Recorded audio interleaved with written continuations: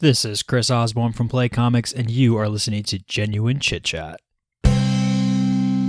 Hey guys, welcome to another episode of Genuine Chit Chat. This week, I'm joined by the entrepreneur, owner, and chairman of several companies, as well as being the author of 17 books, Brad Sugars. Now, although this chat is only 50 minutes long, we cover a lot of ground, and it's an incredibly inspirational podcast, so I think that after you've been listening to this, you'll definitely be motivated to pursue whatever it is you're pursuing in life. So a quick summary, we basically talk about Brad's entrepreneurial journey, discussing his company Action Coach, who kind of started the majority of it off. He talks about why he thinks traveling is so important and his experiences in sort of talking to people one-to-one compared to speaking to large groups of people in seminars and things, which is what he spends quite a bit of his time doing now, at least. We then talk about the importance of learning from multiple sources, as well as that struggle breeds character. In addition to this, we talk about loads of other things, including refining one's product, whether that's in business or music or wherever really, why people need to look ahead to remain relevant, how the internet is neither good or bad. We talk about Brad's bucket lists. We have some quick fire questions at the end about health and a few other things. So it's a nice wide berth, especially for anyone looking to either go down some entrepreneurial pursuits of their own, or someone who just wants to hear about someone who is successful and what goes on there. Now, there's no promo today, but you should have heard in the intro, there was a Chris Osborne from Play Comics, so I'll include a link to them in the description. Go check out Play Comics, it's awesome, and their Facebook group is great. Lots of tasty, nerdy stuff in there as well, so be sure to check that out.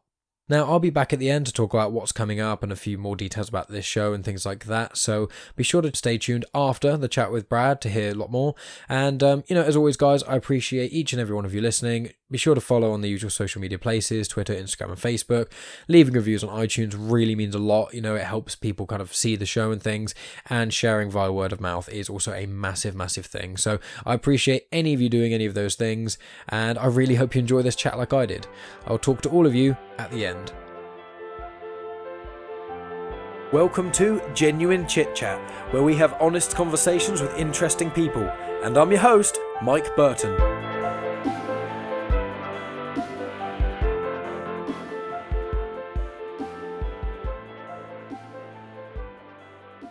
I am joined today by Brad Sugars. Thank you so much for coming on the show, Brad. I really appreciate it. Mike, it's good to be with you. Yeah, you are a very busy man, and I'd probably say the most successful person I've ever spoken to. So it's incredible. Not only are you like an entrepreneur, but also you've written, 16 books as well? Yeah, the newest one was number 17, Pulling Profits Out of a Hat. So that's book number 17. That's mad. The fact that you can run the companies and you've got like a rich family life as well as writing all these books and things. You're an insanely busy person. So I want to get into sort of how you manage that and things. But I thought we'd kind of jump to almost the start of sort of almost what qualifications, if any, did you get to begin with, and what kind of started you on your entrepreneurial journey? It's interesting because my entrepreneurial journey started well before college, university type stuff. It started when I was in high school, and as a kid, my family was okay off, but if you wanted any luxuries, it was like go and earn it yourself type thing. And so that's what I started doing as a 13-year-old boy, started actually wanting to make enough money to pay for some things for myself we moved a lot as kids. And so when you went to a new school, it was definitely not being the cool kid. It was just having some things.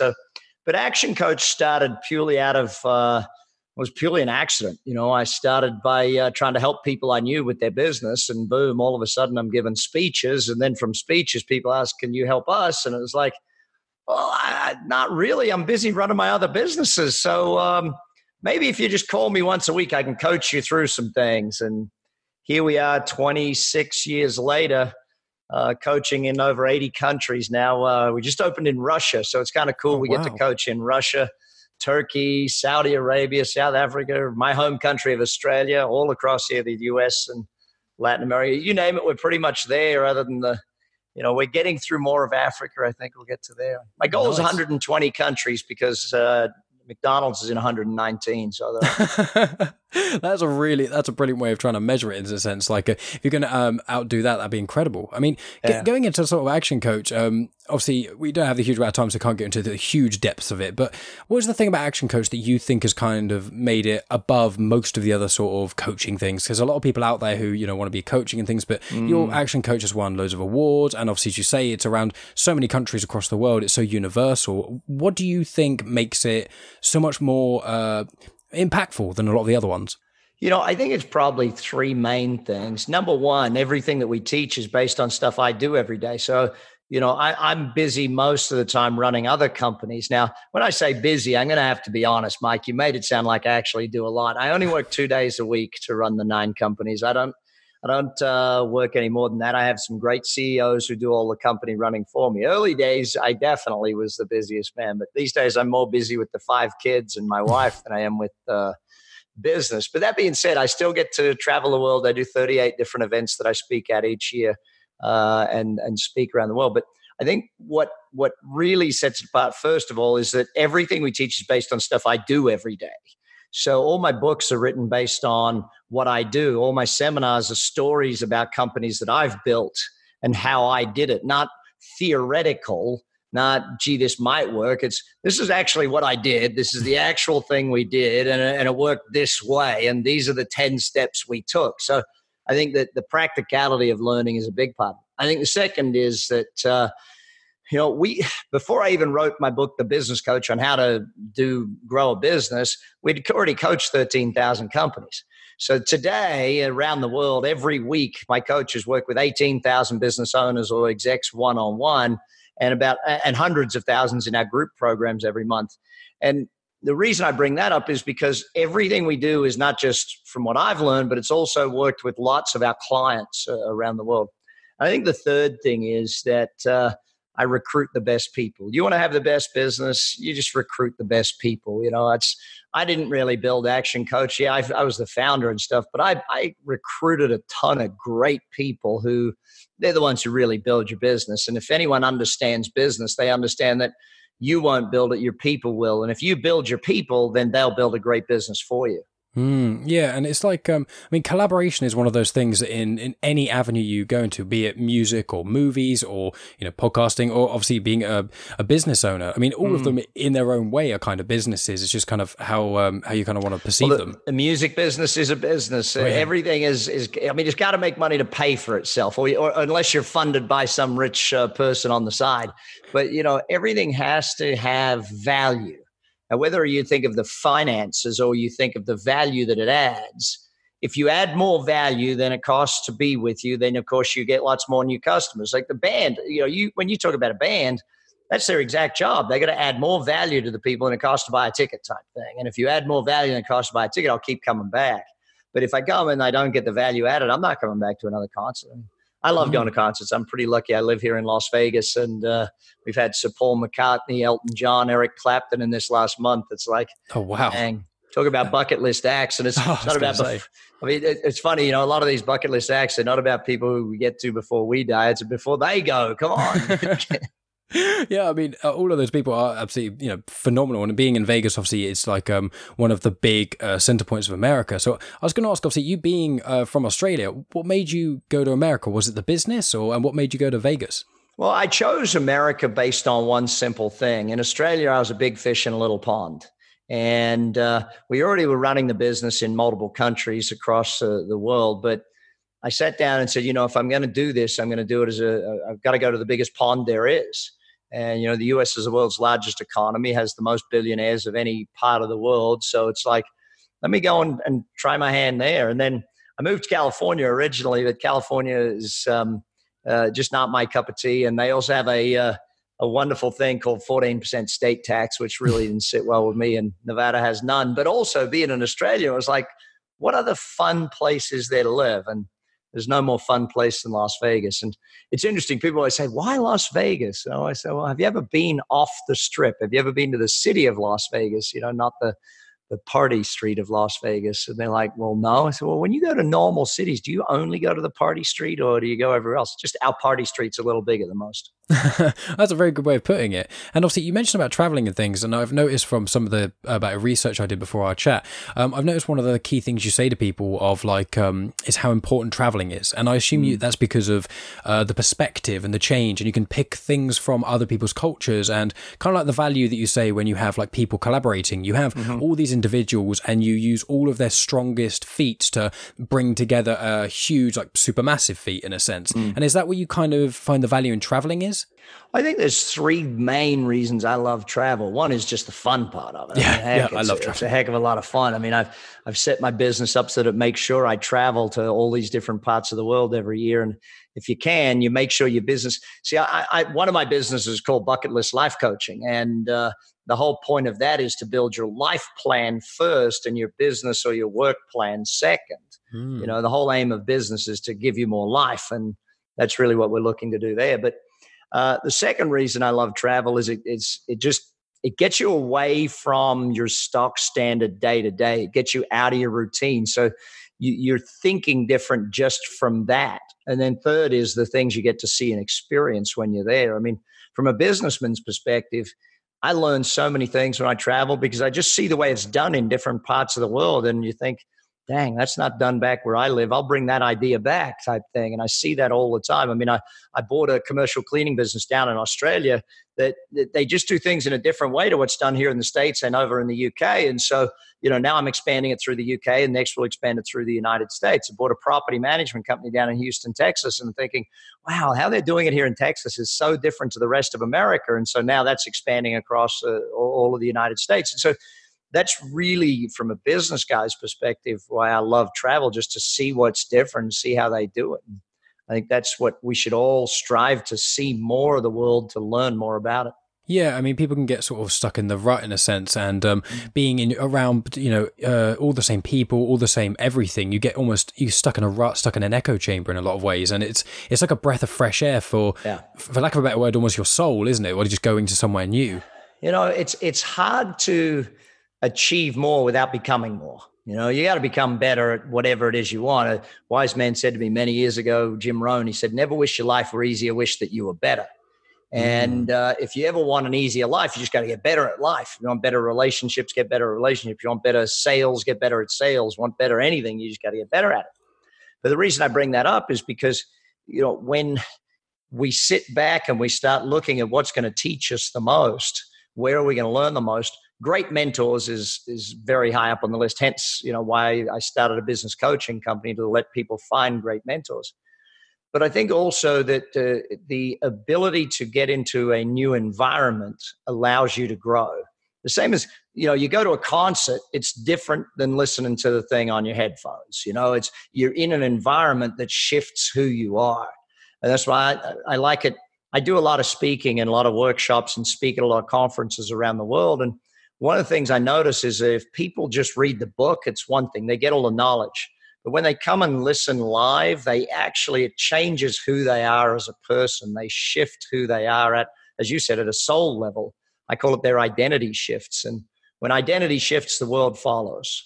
That's a very good way of putting it. And it's funny what you say about the sort of speaking, because I was going to ask about that. Like, obviously you have spoken to, I assume, many people one-on-one with that sort of coaching, and going up to sort of doing seminars with, I imagine, hundreds, if not thousands of people. So how do you have to present it differently in sort of a micro setting compared to like a larger setting? Obviously there's not that one-to-one communication, but like it must feel very different to do and presenting. Yeah, look, it's very different. Although as a coach, your number one tool is questions. And so when I'm on a stage, I'm asking a lot of questions of the audience to make them think. See, a lot of people go to speeches and they get bored and stuff for one simple reason. The speaker is doing nothing more than reading their PowerPoint to you. And it's like, dude, I read it before you even got to the first sentence. You know, the brain can read 4 times faster than you can speak. So don't even think about it. But if you tell a lot of stories and ask a lot of questions when you're on stage, then everyone stays awake. I was just up in Omaha, Nebraska, and I had a guy come up to me at the end of it. He says, 4 hours. I did not fall asleep once, didn't get he said, you're pretty good at this. I went, well, a couple of years doing it type thing. But the reason I sort of point that out is that when I'm one-to-one with people, I'm asking about their business, the questions are making them think. See, if you understand educare, education comes from the Latin root, the word educare, meaning to draw out. And thus, you use a lot of questions, you get that knowledge coming out of people. Most people know what to do in order to succeed. It's not the what to do or the how to do it, even in many cases. It's the actual gumption to get over it. I have a formula for change, which is D times V plus F has to be greater than R, which stands for dissatisfaction times vision plus the first steps have to be greater than your resistance. most of what I do as a coach is help people overcome their resistance to doing what needs to be done. It's like I teach success, and often it's not, I don't have to teach you anything to do success. I just have to stop you doing the things that are making you unsuccessful. I don't have to teach you wealth. I have to stop you doing the things that are making you poor, and like health. I don't have to teach you health. The body will naturally be healthy. I just have to stop you doing the things that are making you unhealthy. And so when you look at it from that perspective, if someone has a level of dissatisfaction, they will move to change. If someone has a vision of where they're going to go, they will change. Most people already know the first steps. But if we can reduce that resistance rate, people don't come to a coach unless they actually want change. People don't come to a workshop or a seminar. I always say seminars don't work, but people that come to them do. Because if you come to the seminar, we know you're the type of person that actually wants to learn, wants to grow, and therefore you will apply and do that stuff. It's the people who aren't learning and aren't growing that are sitting back that, they're the ones that are complaining about where it is. And that's why I listened to your podcast over the weekend, and it's just like the people that, by the way, if this is your first one with Mike, subscribe to it. Don't just listen once. The people that understand learning, and it's not just one thing. You can learn from so many environments. And that's why I love the diversity of your podcast. Well, thank you very much. It means a lot, especially coming from an individual such as yourself, teaching success and things. But I'm one of those people who knowledge, there's that old trope, knowledge is power, but it's much more than that, than just power. It's everything is knowledge. It's like everything you can learn. And it's funny when you said about the sort of, you ask people questions a lot when you have these seminars and things. And one thing that I've thought of is a lot of the time people have maybe their own answers in their own head, but a very quick metaphor.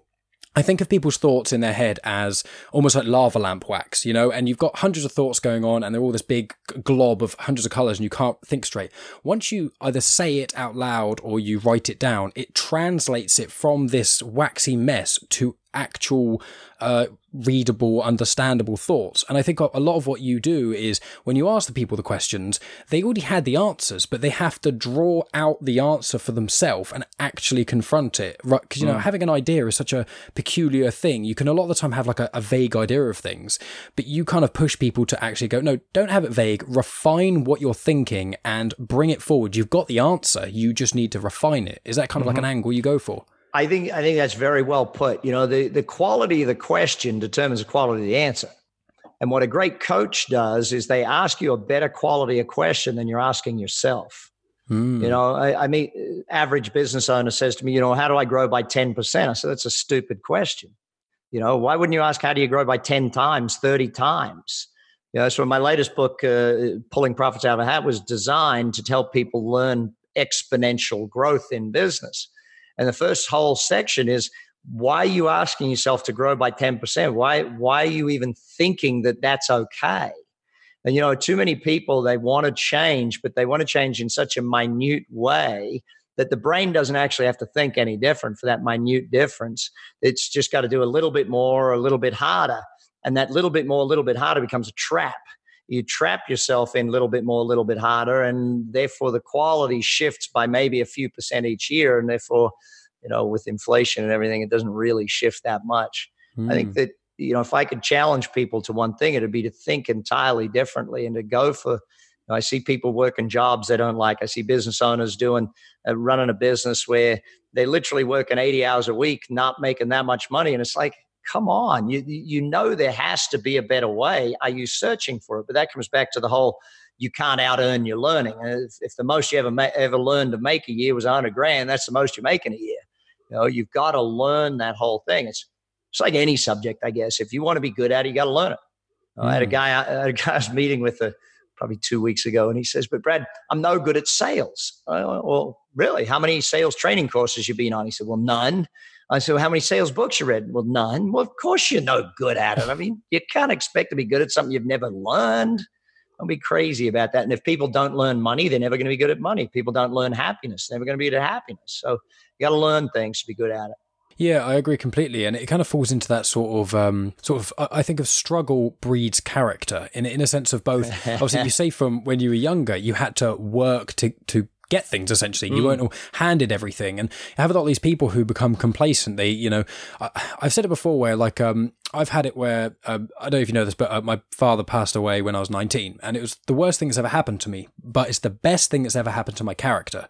It's the struggle of going through that and overcoming that made me a person today that I wouldn't have been going through that. And obviously that's a very extreme example, but it's that sort of thing of you obviously, what you were saying, that now that you don't have to work quite as much because you put all the work in when you needed to. And that's what it's got to be, is like you push yourself through things. People just want to be like, I want to be good at guitar. Okay, well, you want to be good what? Fairly good? Do you want to be amazing? Oh, I want to be amazing at guitar. Okay, how many hours are you putting in? Oh, I try like 10 minutes like a week or something. It's like, well, if you want to be good, you have to put it in. Exactly. People want the things immediately and quickly. And I think, have you found with the internet becoming much more of a bigger thing with social media, instant gratification culture, do you think people have actually become more lazy, or do you think that's more of it seems that way, in reality things haven't changed that much?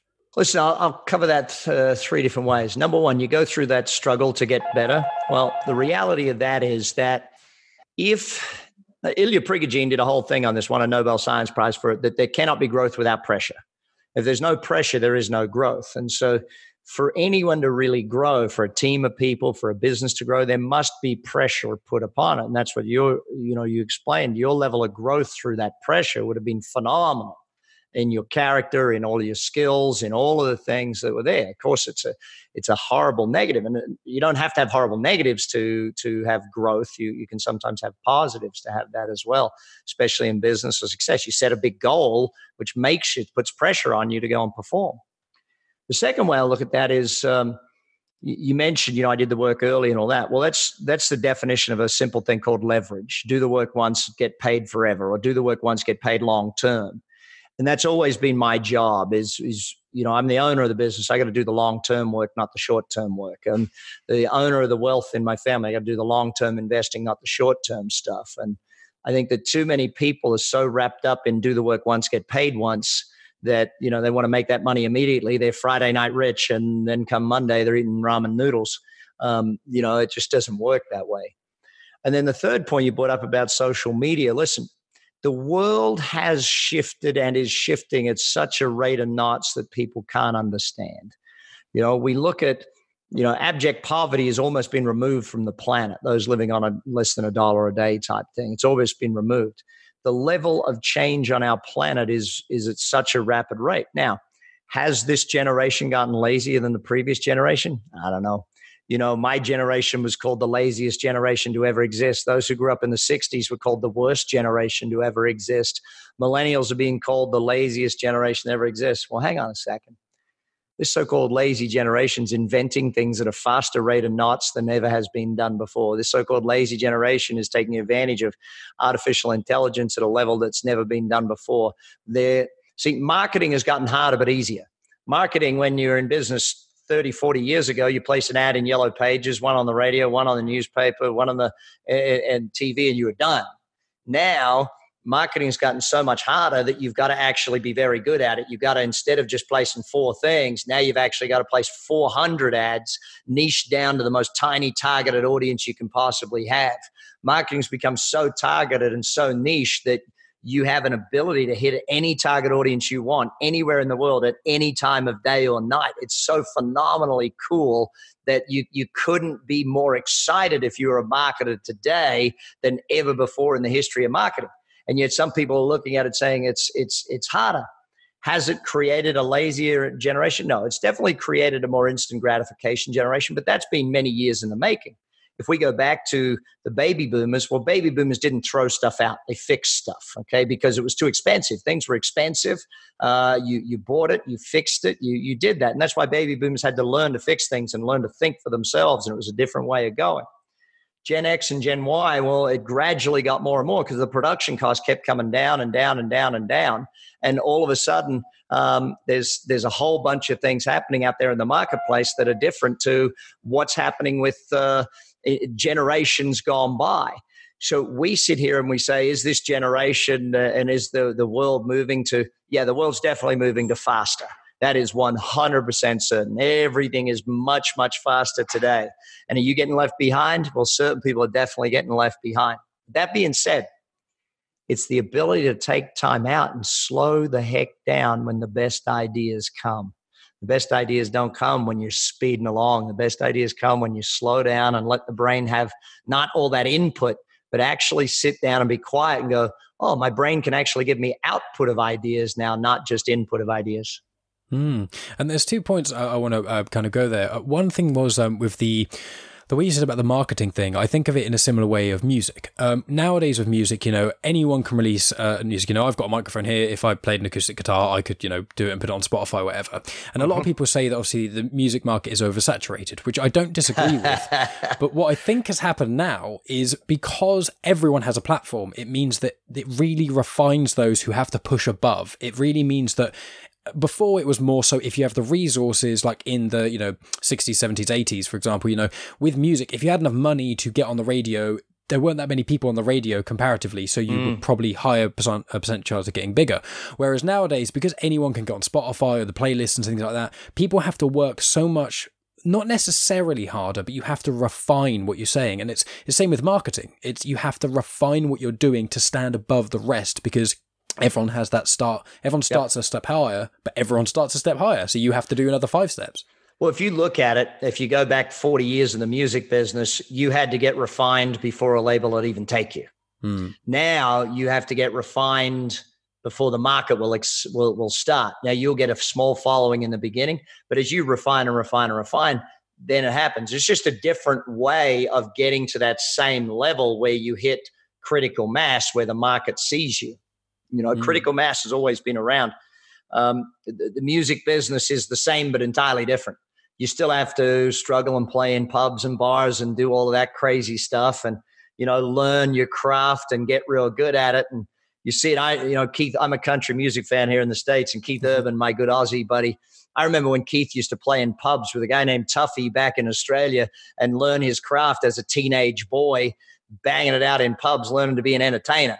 And now he's a superstar rock star. But see, in today's world, Keith wouldn't have been playing in the pubs so much. He would have been on Spotify or online, putting YouTube videos out and doing it in a different way and seeing if the likes and follows come from that song. So it's just a different way of getting the grouping type thing. I think in many ways, it's much easier today, but it's also much harder. But that's the same with anything. Every innovation leads to, it's a double-edged sword. You can't have it easier and harder and easier and only easier. It's sort of, you're going to have both banging that thing. And the same's true for any business person. When I watch business people and you look at the music business, it is a business. And if I compare, the drummer in a band is sort of the I won't say the bottom end, because maybe it could be the keyboard player's the bottom end, but the drummer in the band is the bottom of the thing. You have iTunes and Spotify at the top end of the music business. And here's iTunes, makes absolutely no music whatsoever, but takes a 30% cut off of every song on a machine that was invented by Sony, and it's mostly Sony's music. So, let's make the fun of that point. But you sit down and you look at what is your strategy for being in the music business. And your strategy can be from the very most rudimentary strategy in business right through to the highest level strategy in business. And it doesn't matter what business you're in, you still got to get the right strategy if you want to have that massive game, that massive exponential play. And so I sit back and I look at, when I look at the 5 core disciplines of growing a business, which they're all in the book. So the reason I write books is I don't ever have to teach it again. I can teach new things type thing. But when you sit down and you look at those core disciplines, I use that word discipline because you've always got to keep getting better. In business, you never get marketing right. You get it right for today, but the marketing that's working today, probably next week will have to shift a little bit to work again. And especially with online and the way it's moving and everything's changing so dramatically, we've got to look at that.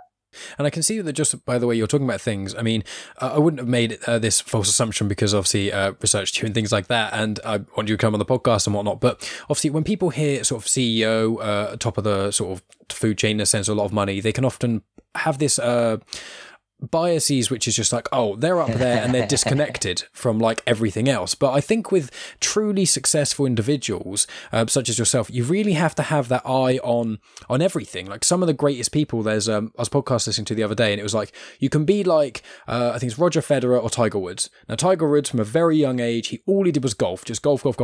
And then Roger Federer, he played tennis as well as I think football and loads of other different things. And the culmination of Federer had meant that he had all the applicable skills from all the different range of things, and he could use it different parts from each one of those.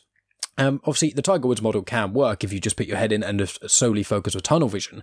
But I think with the market changing in the way it is, and especially with businesses, 10 years ago, so many businesses that didn't exist, and the other way around, 10 years ago, some businesses you thought they're never going to disappear, and now they've just gone forever, in theory.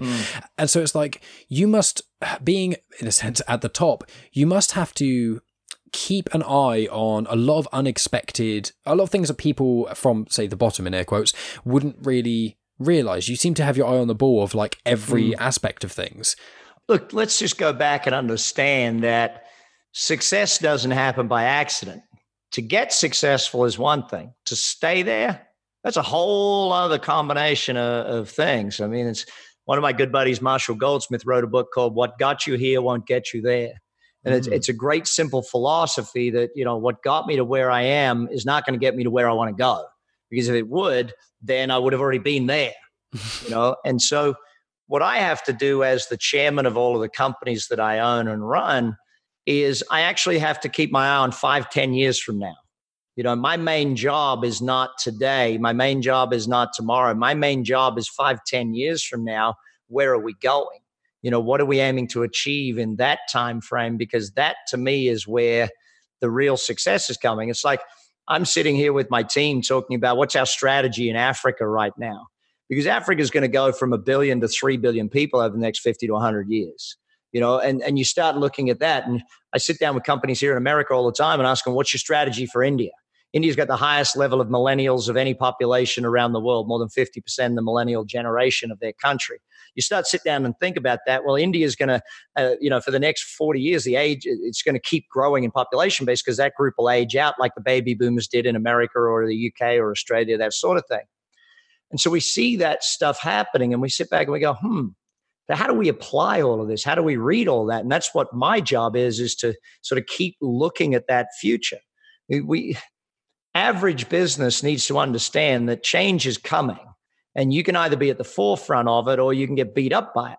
If we look at Apple as an example, because we've used iTunes, I mentioned earlier, here's Apple. So what they invented the iPod, 17 years ago or so? So here they are, 17. Well, they didn't invent it. Sony invented it. They just made it look pretty and gave it a decent name. Sony called it the MP3 player, really sexy name. Sony marketing people, good job. But if you go back to when Steve Jobs was fired from his company, and then he went off and ran Pixar. He bought Pixar and turned it into a multi-billion-dollar company, sold it to Disneyland. What he had to learn was leverage. Do the work once, get paid forever. See, Apple made a computer once, sold it once. Right? They were a manufacturer. To sell another one, they had to make another one. Whereas at the other end of Silicon Valley, you got Bill Gates, became the richest guy in the world. How come? Well, because he made a piece of software once. Shitty piece of software in the beginning. Sorry, Bill. But, it was better than anything else on the market because there wasn't anything else on the market. And so you sit back and you look at it and you go, here's a guy that made a piece of software once, sold it billions and billions of times. Now they don't even sell it to you. They just rent it to you. You pay your annual subscription to do it. And you sit back and you look, Bill, when Steve Jobs came back to Apple, what was his first thing to do to get him into success? And he realized that, hey, we're not going to be successful just manufacturing and selling computers. You look at that model and Dell and Compaq and HP and all these others that have come and gone, and some have stayed and some are gone. Well, he turned them into the music business and, and you sit back and you look at it. Here they are now selling apps. Apps wasn't even a thing. No one even knew what the heck apps was when they started. I don't think they even thought they would use apps in the beginning. To be real blunt, when you look at some of those earliest apps, the games that were on an iPod with the circle thing on it, and you sit back and then they invented the bigger screen because people didn't want to play games on the small screen. All of a sudden now you got a big screen and then, now we can sell movies and TV shows. I'm not sure there was genius behind that, but I'm certain that there is today. So, as they launched their $4.99 a month subscription service for TV and movies and stuff, that's kind of cool. But there's a whole bunch of stuff that comes to success and staying ahead. It's about every day, keep learning. I keep hopping back to that one thing. If you want to be successful, keep learning. Yeah, and exactly. And, learning, you can never learn too much, essentially. And it's just, you can learn from everywhere. But where do you think, it's a really vague question, so apologies for this, but sort of, where do you think everything is going? Do you think in a sense of positive or negative? Do you think the market, the world, the way we are, because there's a lot of negativity in the media, and I think there's a lot of pessimists out there. Really? There's a lot of negativity in media? Oh my God. Why? Because it sells newspapers. But then again, look at today. The readership rates of newspapers is down to an all-time low. All-time low. Exactly. Why? Because they're negative all the time. People don't even watch the news anymore. People get a little bit of news on their feed, and that's about all they really need. Exactly. Look, I'm very much positive about where the world is going, because, like anything, we have negatives, but the world keeps moving in a positive direction. You look how much better the world is today. Infant mortality is down dramatically. Female education is just below the rate of male education right now. Infant vaccination is at an all-time high on the planet. Electricity grids are in more places today than they've ever been before. Road systems, rail systems. We got more of this stuff in every part of the world. You literally have tens or hundreds of millions of people in China, India, and Africa moving into the middle class every year. The world's getting better. There's crime and things have gone down, and as you said, crime is down so much, and people don't even recognize it. Like, crime is down at the lowest levels it's ever been. Unfortunately, we do have the ridiculously awful conflict in Syria, which is putting a blight on our world stage. But other than that, we're doing pretty good as a society. And business-wise, look, I love the fact that, like, you sit there in the UK, I'm sitting here in Vegas, we can be having a conversation, and someone can be sitting in Croatia listening to us chat. And the world is getting better from the point of view that everyone's able to get to the information that they want at the touch of their fingertips. And, that's making us both smarter and dumber. People don't think they have to learn it anymore. Like, I don't have to learn geography. Why? I got Google Maps. Well, maybe kind of learning geography would be a little bit of a smart thing to do. It's kind of that thing. But look, I'm very positive about where we're going as a society. I think that we're starting to, and luckily enough, the millennial generation has woken up to the environment. They're the first generation that's ever actually had to consider the planet not existing. And so, with plastics and things, there's starting to become an urgency around that stuff. There's an urgency around removing plastic bags and straws and stupid stuff that's in plastic and single-use plastic bottles. And, the world is getting a lot better. Yeah, I 100% agree. I mean, I've described myself previously. It's quite lame saying it out loud, but it's like as an optimistic pessimist. Okay, so I call myself a realist. I prepare for the worst, but I hope for the best. And that's kind of how I go for my life. I've had my ups and downs in my life for reasons we've previously explained. And it's like, even when the worst stuff happens, it's still like things can still get better. We can always still try. And a lot of the time, just a positive attitude is enough to turn things around. Yeah. And I'm sure that you've had that sort of in the many years that you've been in business and things like that. I'm sure you've had many times where you've hit the bottom and you think, how am I going to go from here? I'm just going to keep on going. I know I can do it. And that attitude alone has pushed you through. Buddy, look, there's not one of us alive that hasn't gone through stupid stuff. And, I've been in the best of times when, we're giving birth to our kids, and my marriage, and great experiences and fun times with family and friends. So the worst of times, getting held at gunpoint in Mexico, being in a mass shooting here in Las Vegas, and, the most awful experiences of your entire life that you have to go through. And I would never wish anyone ever has to deal with any of that sort of stuff. But life's pretty damn good on the flip side. Life's pretty good. You got some good friends, you got that stuff. And I'm lucky enough to have learned early on in my life how to be successful. I was lucky that at age 16, I won the Rotary Youth Leadership Award in my area. And I think I won that because I had some great mentors when I was in Boy Scouts, and some of those leaders helped me become the young man that I was, not just my family, but some of those great leaders around me. And winning that award put me for a week-long training about success and leadership. And I think if anyone can help out a young person learn success, my foundation, the Action Coach Foundation, what we do is educate young people how to be employers, not employees. How to actually go out there and be an entrepreneur rather than just go out and get a job.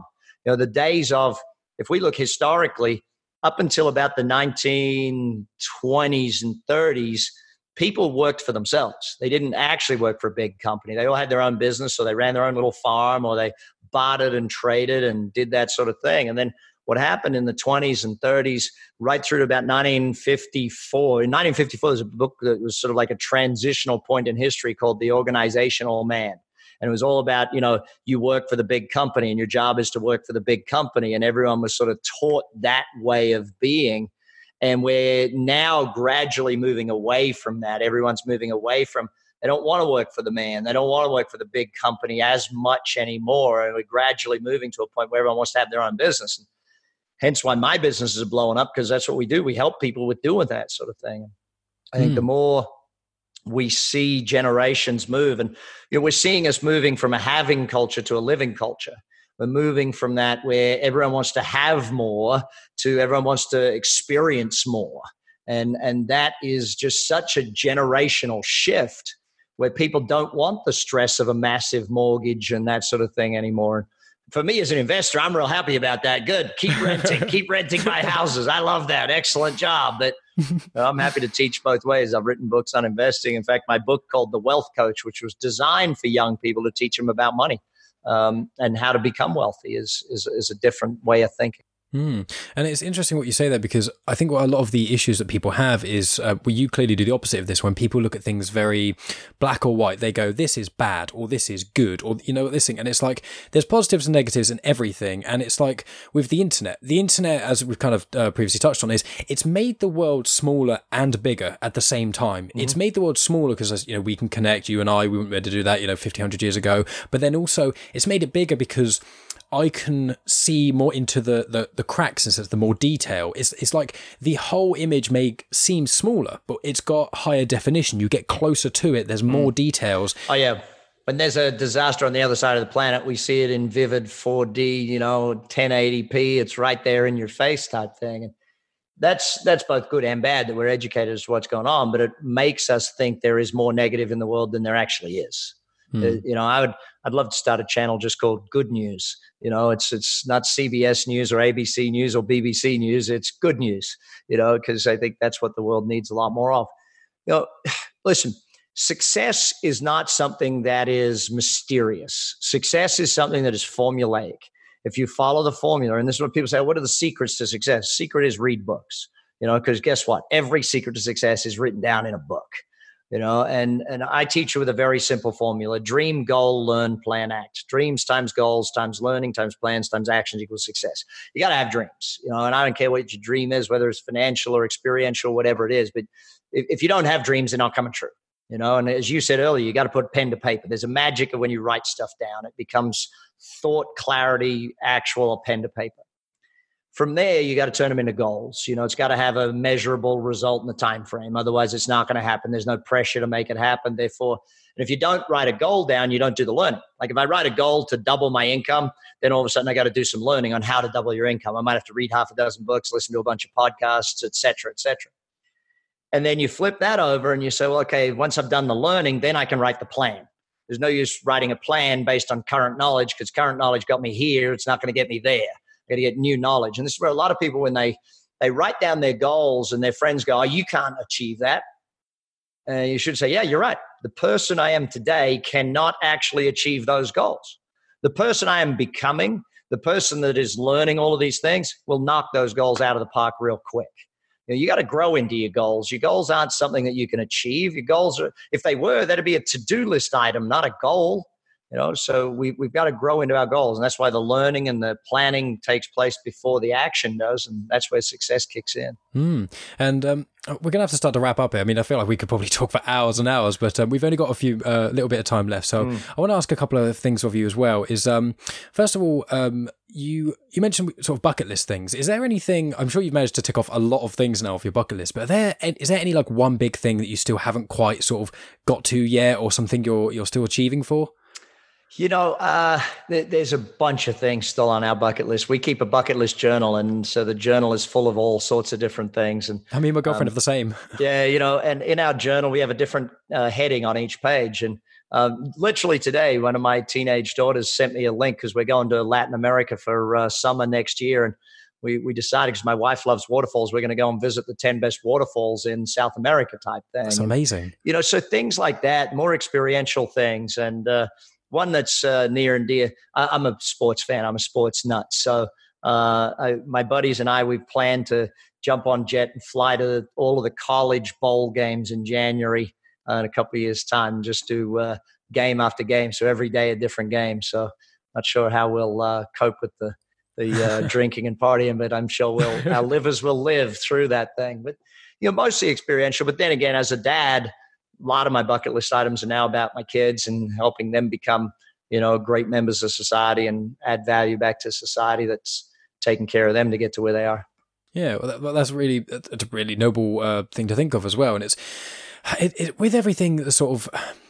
There's so many paths we can go down, but obviously we've only got a limited time, which is upsetting to me. But I was going to say, like, life, what you kind of said about the sort of baby boomers or the previous generation more about having things is it kind of links on with sort of hard working, is that if you spend weeks and weeks and weeks working hard and struggling through and getting through, the end goal, whatever that end goal is, I see that as when you're at the end of your life, you won't see the week or two that you spent really like building a wardrobe, for example. It's really simple things because there's a wardrobe in front of me. When you make a wardrobe, you don't think of, although that time, your memory doesn't remember all that negative time of just grinding through and making the wardrobe. You remember that moment where you've done it. And that's kind of what life is. Life is all about the moments that make things brilliant. You struggle through, you push through, you become better. But at the end of it, it's just about those moments. It's about those experiences. And that's truly, I think, what being a human is. You never know when those experiences are going to show up, though. And that's the whole challenge of it. People are like, well, those experiences show up on vacation. Not always. Sometimes those experiences show up when you and a coworker go and just grab a beer after work and you have this magical night where a band just starts playing and everything just falls into place type thing. Sometimes you never know. It's like someone says to me, well, with your kids, it's all about the quality time with them. Well, again, with kids, you never know what's going to be the quality time. You got to give them quantity time to be able to get quality time. That's just the way it works. So for me, when I sit back and I look at, it reminds me, what you're saying reminds me of a little story about the American went down to Mexico and sees the Mexican guy on the beach. And he's down there on the beach and he's been out fishing for the day and caught the fish for his family. And the American says, well, why aren't you out there for a little longer? Then you could catch some more fish and you'd sell it at the market and have some extra money. He said, well, why would I do that? Well, if you made enough extra money, you could get a bigger boat and then you could go out and you could catch a lot of fish and sell it and have a lot of extra money and have a bigger house and all of those sorts of things. And he said, oh, really? Why would I do that? Well, then, ultimately you could invest and have multiple boats and, then you could have all this big business running and making you lots of money. He said, why would I do that? Well, then you would get to go and take vacations with your family. He said, what? And end up here on the beach in Mexico with my family like I am?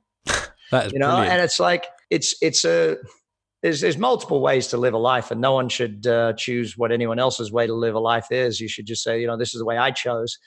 And I think that you go for that. And it's, it brings me back to one other thing is people often ask me, because I do podcasts all the time, and sometimes I pick just straight business ones, and some have, hundreds of thousands of millions of followers, and some have totally obscure things. And it's like, my assistant said to me, what do you think? And I said, I like Mike's podcast. I think it's different. He has a very different audience than who I would normally speak with, but that's part of society is reaching out to all the different audiences and getting to different people. Yeah, I mean, and that's kind of my jam. It's just like there is no right answer to anything. Any perspective is a perspective worth at least listening to. You don't have to agree with everything, but it's just all about, with my podcast, not to get on my own ass or anything, but like all I want to do is just this is an excuse to talk to interesting people. For me. And I think that's how everyone starts their podcast. Is like, okay, I want to talk to some people. Maybe if I start a podcast. But you mentioned something earlier about right, wrong, good, bad. The reality of the world is it all has to exist in threes. There's no such thing as right and wrong or up and down. There's up, down, middle. There's left, right, center. There's everything always has three to everything. So it's as a minimum type thing. It's like there's no black and white. There's all the colors in the middle. As the rainbow effect of things, and it's the same with opinions. But yeah, well, my friend Carla, she would love you saying that because she's always gone about threes. Just everything comes in threes, and she's. Well, if you study Buckminster Fuller, tell her to study Bucky Fuller, one of the most intelligent minds of the generation that we've been through. And Bucky, he invented the geodesic dome, which is made of triangles, and he broke everything down to threes because the triangle is the smallest building block on the planet. So, then through to the tetrahedron and everything from there. So, yeah, your friend will love studying Bucky Fuller. I'll definitely tell her. Yeah, that's great. And I'll just start to wrap up now as we are very much getting slow in time. Quick fire question is health-wise. Do you find that exercising and also meditation, do you find they are important for you as an individual? And do you think that it's important for successful people in general to do? Obviously, everyone has a different thing. But do you think exercise, eating healthily and meditating, that sort of thing is a good practice for people if they want to get successful? Short answer, yes. The brain can only operate at the capacity that the body allows it to. And a body that's not operating at a peak level doesn't give enough oxygen to the brain, doesn't give enough flow. So you just can't do that. So, health, all those sorts of things. Now I've had periods in my life where, I remember when my wife had our last baby, the baby's only 16 months old. It was like, I'm pretty sure I went out in sympathy. I was like, honey, I'm not pregnant. I just look pregnant right now. It's one of those things, but I think that taking care of your body and your mind and your spirit is very important if you want to have success in any format of life. Mm-hmm. And before I forget to bring it up, I'll release this episode in a couple of days, so it should come out on the 21st or 22nd, whatever day we're on now. I'm terrible. But you're coming to the UK. Did you want to just quickly tell people? Well, yeah, I'm coming to the UK the first couple of weeks of October, traveling around, doing events each night, teaching people about business success and how to do that. So if you just jump on Google and type in Brad Sugar's UK tour, I'm sure you'll find it across the way. But I love coming to England. I love even though you guys kicked out all of us fun people 200 years ago, I still enjoy coming back every now and then. Brilliant. And the last thing is obviously your most recent book that's come out. We didn't really talk about that very much, so apologies for that. But if you just want a quick summary of the book, I know you co-wrote it with someone else as well. Just quick summary of the book. I'll include links and stuff. But why should people grab it? Myself and Monty wrote this book about how to have exponential business growth and how corporations and small businesses and startups alike can actually build based on core disciplines of what makes businesses successful. So it took us 2 years to put it together because we had to test everything on our clients and on our own businesses. But, it's really just the core of what makes a business succeed. And as book number 17, I think they keep getting better every one I write. I was going to say, what last thing is, with this book, what do you think it's better than your other books? Because obviously you've got so many out there. Is it just every book you kind of refine, or are they more specific niches and this is more of like a all over? Yeah, a lot of those are for different areas of it, that sort of thing. And this one is more for how exponential growth is taken into a business. And so no book is better than any other. They're just on different subjects or different segments of business. And I think as a business person, you have to realize that you need to be an all-rounder. You need to be good at it. I call it a generalist, rather than a specialist. The more specialized you are in this day and age, the more chance you've got of being out of a job. The more generalist you are, the more chance you got of succeeding. Well, fingers crossed for my podcast then. Well, Brad, it's been absolutely stellar to have you on, genuinely. You're an incredibly inspirational person. I think anyone listening to this will definitely get a boost into their day. So I really appreciate you taking the time out of your day to speak to me. Mike, I love what you're doing. Keep educating everyone out there. Thanks for doing that. Thank you very much, Brad. Have a great one. And that's the end of the episode. Thanks as always for tuning in, guys. I've included links to the Action Coach website, the link to get Brad's book that he made as well with Monty, Pulling Profits Out of a Hat. I've also included a link to his sort of UK seminar tour, essentially. It's between the 1st of October 2019 and the 11th of October 2019. So if that's something that interests you, check out that link and things. Coming up, I've got a podcast scheduled for recording on Wednesday with a true crime podcaster who's an incredibly interesting individual. So I'm very excited about that chat. I imagine that will be the one I'm releasing on Sunday, but I'm not 100% sure at the moment. But I'm pretty certain it will be. I don't know if it's going to be a two-parter or a one-parter. I have no idea. It's just going to depend how much time the guest has and obviously how the conversation goes. And I think I've got another podcast recording with someone, I think the following week as well, but I have already got a two-parter recorded with a gentleman called Tony Farina. I'm probably going to hold on to that one for a little while longer, only because, like with this Brad Sugars one, because of his UK sort of seminar tour, it would be more beneficial for him for it to be released as early as possible. So we had that chat on Wednesday. I'm releasing it now. Or was it Thursday? I think we chatted on Thursday. This week we chatted, and then so it's only been the last couple of days that I spoke with him. And the one with Tony Farina, he hasn't got any specific rush to release it, and we chat over email over stuff as well. So there's no real rush for that. But that one was about education and the change to sort of online courses and things like that. So it's a very interesting podcast, but at least it's not specifically for current events or anything like that. In the recordings in the future, I'm thinking about doing another Science But Simple with my buddy Josh, because we haven't done one of those in a while. I'm thinking about asking Reese to come on the show and do another podcast, because obviously he's one of my best friends. I love chatting with him. Maybe Bradley. Maybe I'll do a Christmas one. I don't know. I haven't really figured that out. I mean, I did a Christmas one last year, and I don't know. I'm just kind of rambling now. It's only like September. Well, I'm saying when I'm recording this, it's only September, so thinking about Christmas episodes isn't something I need to do right now, but I've got a lot of cool podcasts lined up. I've got a fairly big collaborative project that I've got planned with Comics in Motion and someone else as well. I don't want to say the name of someone else just in case they don't go into or anything like that, but me and the guys in Comics in Motion, we've always had a plan for this time of year around some sort of Star Wars speculation thing. So we're just in talks about doing potentially a Star Wars Episode 9 speculation video, what kind of we'd like to see and what we may or may not see, and then maybe doing a roundup as well of what we think of Episode 7 and 8. I'm going to be rewatching them soon as well with my girlfriend, because she's only seen most of them once, and obviously I've seen them many times, but I do like to, rewatch them before seeing the finale, of course. I recently watched Revenge of the Sith. Fantastic. I'm also getting my Star Wars tattoo finished in 2 weeks. Yeah, 2 weeks Saturday, I think.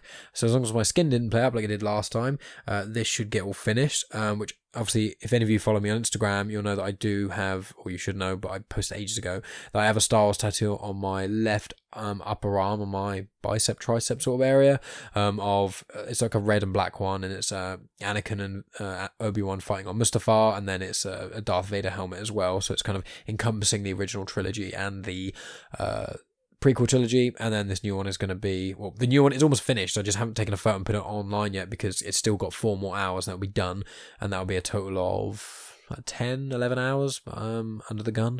Make it sound so grandiose. And then I'll be able to put a picture up of that because I love my Star Wars tattoos, and be hopefully getting a full Star Wars sleeve probably by the time I'm 30. But I need to see how Episode 9 is, because if Kylo Ren is cool, then I'll definitely be having a Kylo Ren tattoo, because I loved him in the 7 and 8. But we'll see how he is in Episode 9. I may get a Darth Maul one. I may, because I love him in Clone Wars and Rebels. I may get a mix. I don't really know, and barely any of you even know what my arm looks like, so I am definitely rambling on, and a lot of the people who've been listening to this podcast may have never listened to me before and are just listening to Brad Sugars, so sorry about that, guys. At the end of this, I always just ramble on, so you get the juicy, well put together and well edited intro, you get the main chat, which is what everyone's there for, with the guest is always more interesting than I am, and then in the end you get me kind of say what's coming up and then kind of just ramble into nothingness until I think it's time to stop, which we are coming to that point, but I just want to reiterate what I say at the end at every show. I do really appreciate anyone taking the time out of their day to listen to this. There are so many podcasts out there, and this is more of just an excuse for me to talk to people that I find interesting. Brad is obviously one of them, and all the other people on my podcast I'm very honored to have on, even friends of mine who are willing to take time out of their day to spend 2 hours sat with me in a room recording. So I really, really appreciate you guys listening, and if no one has to do this, obviously, and I couldn't force you even if I wanted to, but if you share this via word of mouth, it's so appreciated, and if you share it on social media, tell people to listen to it. As I often say, I don't spend any money on advertising. I tried Facebook advertising for a short while and it just did nothing and cost a fair amount of money, so I just rely on cross-promotion, collaborations, being on other people's shows, which I do have a few more lined up before this year is out, and people sharing my work and things. Our work, really, me and all my guests, my entire podcast is a collaborative effort. I've only done one solo pod, and I think this is the 100th. It's the 100th release on the Genuine Chit Chat feed, but it's the 70th episode because I've done quite a few 2-parters and things, and I think iTunes has like numerical next to them, so that's why I know it. I think it's 100. It might be 99. I might be talking my arse, but I'm pretty certain the last one was 99 with Shaudo. But check out the one with Shaudo last week because that was absolutely incredible. Part one of that chat was a lot more heavy into the entrepreneurial stuff, and his rising up as becoming a rapper and a manga author and everything else that he does, because he's a very busy guy. And if you really like this chat, I recommend you go back and check out my chat with Tom King. That's a lot about he's a very, very successful individual as well as Dr. Glenn Livingston. I think they're around episode 40-ish, I'd say. I think that's around the thing. I haven't looked and I don't have my phone on me, so apologies for that. But I'm going to stop rambling now because this outro is becoming insanely long and I just talked about Star Wars for no reason in the middle. So thanks for listening, guys. I appreciate everyone listening and sharing, etc., etc. I hope you enjoyed the chat, and I really hope you'll be joining me next week for my chat with someone I can't mention at the moment. So yeah, I'll talk to all of you hopefully next week.